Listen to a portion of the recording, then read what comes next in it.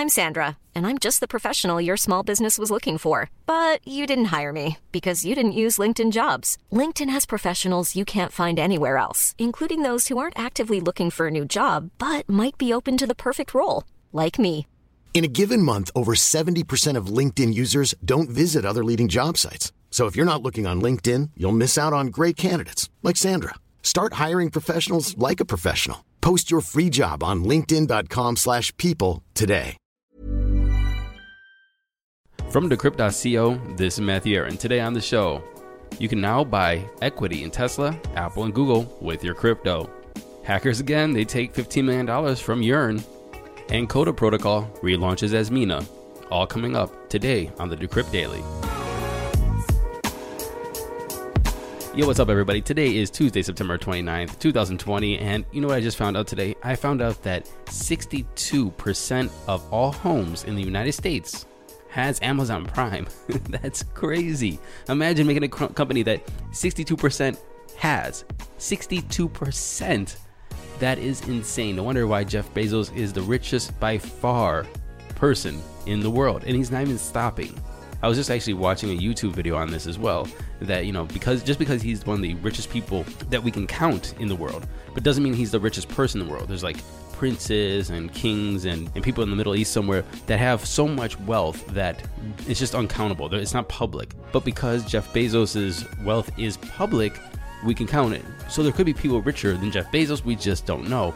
However, it's insane how much money this guy has. And speaking of money, let's take a look at those crypto prices. Here comes the money. Here we go. Money talk. And I'm recording this at 3 o'clock Eastern Standard Time. Bitcoin is sitting at $10,726, down 1.7% from yesterday. Ethereum 355.30, down 2.8% from yesterday. Litecoin at 45.35, down 2.9% from yesterday. Chainlink 971, down 9.4% from yesterday. And XRP 24.1 cents, down 2.5% from yesterday. It's a sad day. It's a really sad day. Total market cap is $344.2 billion. BTC dominance 57.7%. In our first story today, we're going to talk to Claire Cart, the head of marketing at 01 Labs, and the team behind Mina, formerly known as Coda protocol. Hey, Matthew. Thanks for having me on. Absolutely. Look, because you're on today because of this big news. You guys are going for a rebrand. Coda protocol relaunches as Mina. Can you tell me about that? Yes, that's right. So Coda protocol has relaunched as Mina. And I'm glad you're using the word relaunched versus rebrand. I think, for us, this is more than just a new name or a new look.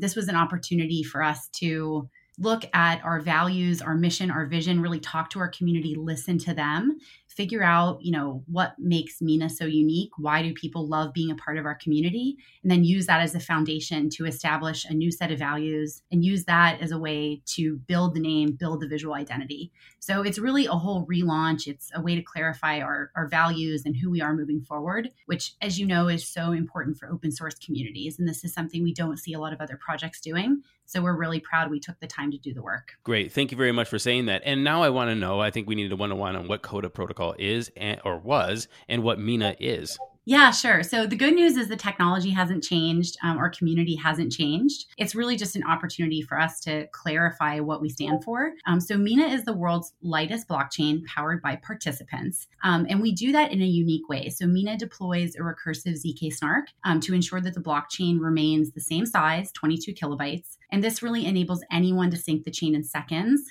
which we believe will usher in a new era of blockchain accessibility, which is so important. So our whole mission and vision is really to, democratize access, as well as to kind of redistribute power away from centralized entities. So you said syncing the chain in seconds. It's 22 kilobytes. Now, is that means the whole blockchain, or is it like a compressed or a fraction of the blockchain? How does that work? Yeah, sure. So obviously, I'm our head of marketing and community. I'm not a technical team member. And so I can give you a really abbreviated version, but there's That's so okay. much. That's all I'm going to understand anyway. So Okay, go for sounds it. good. Yeah. I'd say for anyone who's listening, who's technical, head to our website. There's a ton of content as well as documentation there. We have really, really detailed technical documentation. But to answer your question, so the magic of ZK Snarks is basically, they're able to kind of create a proof of the entire chain. And so if you're an individual and you want to sync and verify the chain, you're able to do so with this proof that stays about 22 kilobytes. So unlike, first generation blockchains, kind of legacy blockchains like Bitcoin or Ethereum, which are very heavy in terms of, the amount of data and the size of the chain, we're different. And that's what makes it so accessible. And we hope, a democratizing force. Excellent. It sounds like you're just hashing all the hashes and to be one hash or something. Hey, we'll have the technical guys talk about that. If anybody wants to, email me and talk about the hashing the hashes to smaller hashes, let me know. So what is the goal for Mina? You guys relaunched Coda to Mina. A lot of people are doing this these days. A lot of people are coming into this cycle of cryptocurrency, and there's a lot of new projects, a lot of new DeFi projects, a lot of new innovations. People are updating their wallets, updating their tech, because I think everybody's expecting a bull. What are you guys relaunching for, and what's your expectations out of this? Some history is necessary here. We love the Coda name, but unfortunately in 2019, we were sued by R3 over that name. We had a lot of options at hand. One obviously was to kind of fight it, but we knew at our core, we wanted to keep focusing on building our technology. So we decided to walk away from the name. What we're doing in our mission and our vision, it hasn't changed. The technology hasn't changed. I think what we have is a more clarified vision of what we are and who we are. And like you said, crypto is a very competitive space. There's a lot of really strong projects. So I think the more that we can communicate exactly who we are and what we stand for, the more we'll attract community members who are like-minded. You mentioned something in there that caught everybody's ear, I assume, that you had a lawsuit by R3. Can you talk about that a little bit? Yeah, so it was publicly filed. Anyone can go look it up. It was covered in the block. Vitalik tweeted about it. Balaji tweeted about it. Unfortunately, we're not able to talk about the settlement that we reached. But the result of that is we did agree to give up the Coda name. And so, for a small project, we're 30 employees. It's scary to get sued by a very well-funded and larger team. But in the end, honestly, Matthew, we've got better things to do. And so we decided, let's move on. What's next, right? And Mina is what's next for us. So again, I want to go back to what you guys are planning to do in the future. How do you think people are going to use Mina? I mean, what is your end goal? I haven't heard that yet. I haven't heard you say that I want people to do X with Mina, and this is how I see them using it in the future. Yeah, sure. So right now we're still in our testnet phase and we're building towards mainnet. I think when that happens, we're going to have a lot of tooling and an SDK for developers. Then it'll be really exciting to see what type of use cases really get traction with the community and with the developer community. So in terms of use cases, like I mentioned, we're in testnet right now and we're quickly approaching mainnet. When mainnet arrives, we'll have great tooling as well, an SDK for developers to build on. And we're really interested to see what use cases, get traction there. But some things that we're thinking that Mina will be really good for, there's an opportunity here, and we're planning a demo around a proof of credit score demo. And so we think, today DeFi is really, in our eyes, kind of a toy for rich crypto insiders, and maybe you could say Ponzi-esque schemes, right? I know there's a lot of excitement around these things, but at the end of the day, I think, we question if the use cases that exist now are anything but speculative, but there's definitely a ton of potential. And so I think there's the potential to kind of bring these financial services to the masses and bring value to real people. When are we going to get to kind of that iPhone moment for blockchain, right? Where the use cases just explode and we actually have technology that's usable by the masses. Claire, I want to say thank you very much for coming on the show and explaining Mina. And this is exciting news. I wish you the best of luck. And I hope that you come back on to tell me about all those cool things being developed on Mina. Thank you so much, Matthew. I really enjoyed talking to you. And in other news, now you can use cryptocurrency to buy equity in Tesla, Apple, and Google. And it's called Messe.io, MESE.io. It's like Robinhood, but crypto. And it's a new micro equity crypto platform. and it does exactly what I just said. You can use your crypto to buy equity in these companies. On a side note, if my memory serves me correctly, somebody did this before, and they tried to skirt like the security laws, and they got shut down for it. I really don't know how this works, so if anybody knows, please let me know, because I want people to be safe. I want to reach out to the company, but with only 135 followers, they closed their DMs, which is kind of weird. But anyway, be safe, because this is pretty cool if it works properly. There's a new Bitcoin game on the scene that's getting people involved in Bitcoin. Here to talk about it is one of the show's favorite writers, Scott Cipollina. Hey, Matt. Thanks for having me. How are you?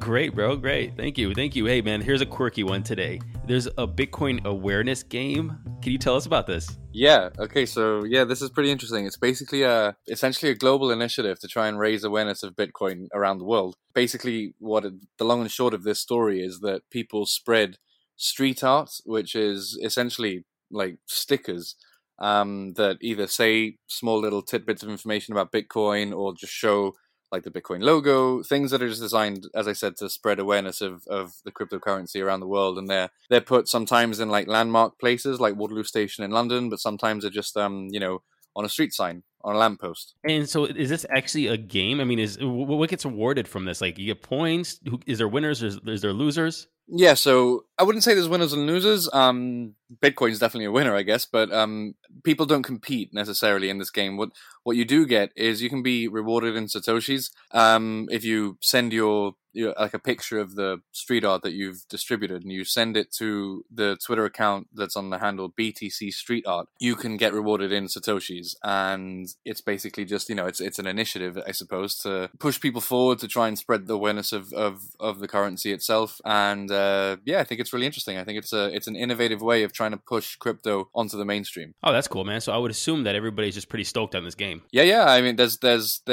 quite a lot of traction getting made from this. There's people that have been rewarded in Satoshis already. Have come from literally all over the world, like ranging from New Zealand to the United States, Russia, France, Germany, all over the world. It's a pretty international phenomenon that we're looking at. But there's also some public pushback as well. Some people aren't necessarily too keen to see Bitcoin street art in their communities, and I think that some of that, which is something I discussed in the article, might be down to like cultural preferences as to like what street art can mean or what graffiti looks like and whether or not that's accepted in society. But as is the case with crypto generally, trying to mainstream the industry does get a lot of widespread support. But then there are a lot of people that have a negative view of Bitcoin, generally speaking, and those people aren't necessarily going to be predisposed to accepting street art about Bitcoin either. How can we play the game within our communities? I saw in your article then, people in Russia, some place in the US, New Zealand, but I have never seen anything here in Cleveland. Is there anything I can do? Yeah, so basically you can buy or print the group stickers, the group that's organizing the Bitcoin awareness game. You can buy and print some of their stickers. And then, like I said, you take a picture of what you do with them and you send them over to the BTC Street Art Twitter account. And that's basically the way that you participate in the game. And then, as I said, you can get rewarded in Satoshis, the smallest unit of Bitcoin. And you can join, a long list of contributors that are from all around the world. So you may not have seen them yet in Cleveland, but they could very well be on their way. They are sort of spreading globally at this point. Right on, Scott. Thank you very much for telling us about this. No worries, Matt. Speak to you soon. And hackers back in the news again. It's like, why do we just get hackers? We get hackers and no moons. Hackers target a smart contract vulnerability in an upcoming project by Yearn founder Andre Crone. They managed to steal over $15 million, but they returned $8 million to a wallet owned by Crone. The test in prod approach proved to be costly, as the Yearn founder alleged to receive threats after the hack. And finally, the total value locked by users in Uniswap has passed, get this, $2 billion. Uniswap has already processed $13.8 billion in trading volume in September alone, and the Uni governance token launch brought TVL back to the Uniswap after a brief detour through SushiSwap. So, $2 billion locked away in Uniswap. DeFi is just getting started, y'all.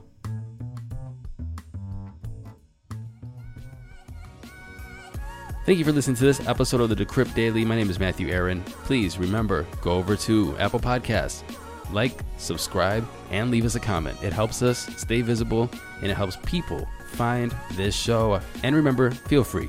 Email me, MatthewYearn@decrypt.co, anytime you want. I'll see you tomorrow. Happy hodling.